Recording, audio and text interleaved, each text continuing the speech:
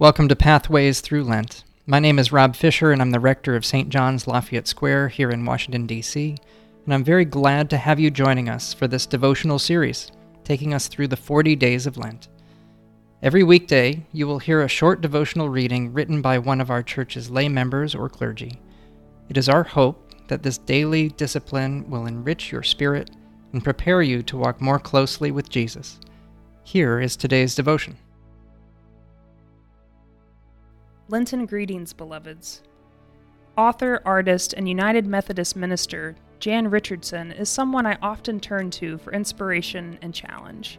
As our journey through Lent gets underway, I want to share with you the opening of her blessing, "Beloved is where we begin." If you would enter into the wilderness, do not begin without a blessing. Do not leave without hearing who you are. Beloved, named by the one who has traveled this path before you.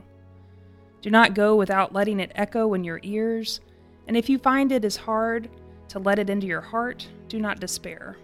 That is what this journey is for. This Sunday, we will hear the story of Jesus being led into the wilderness by the Holy Spirit.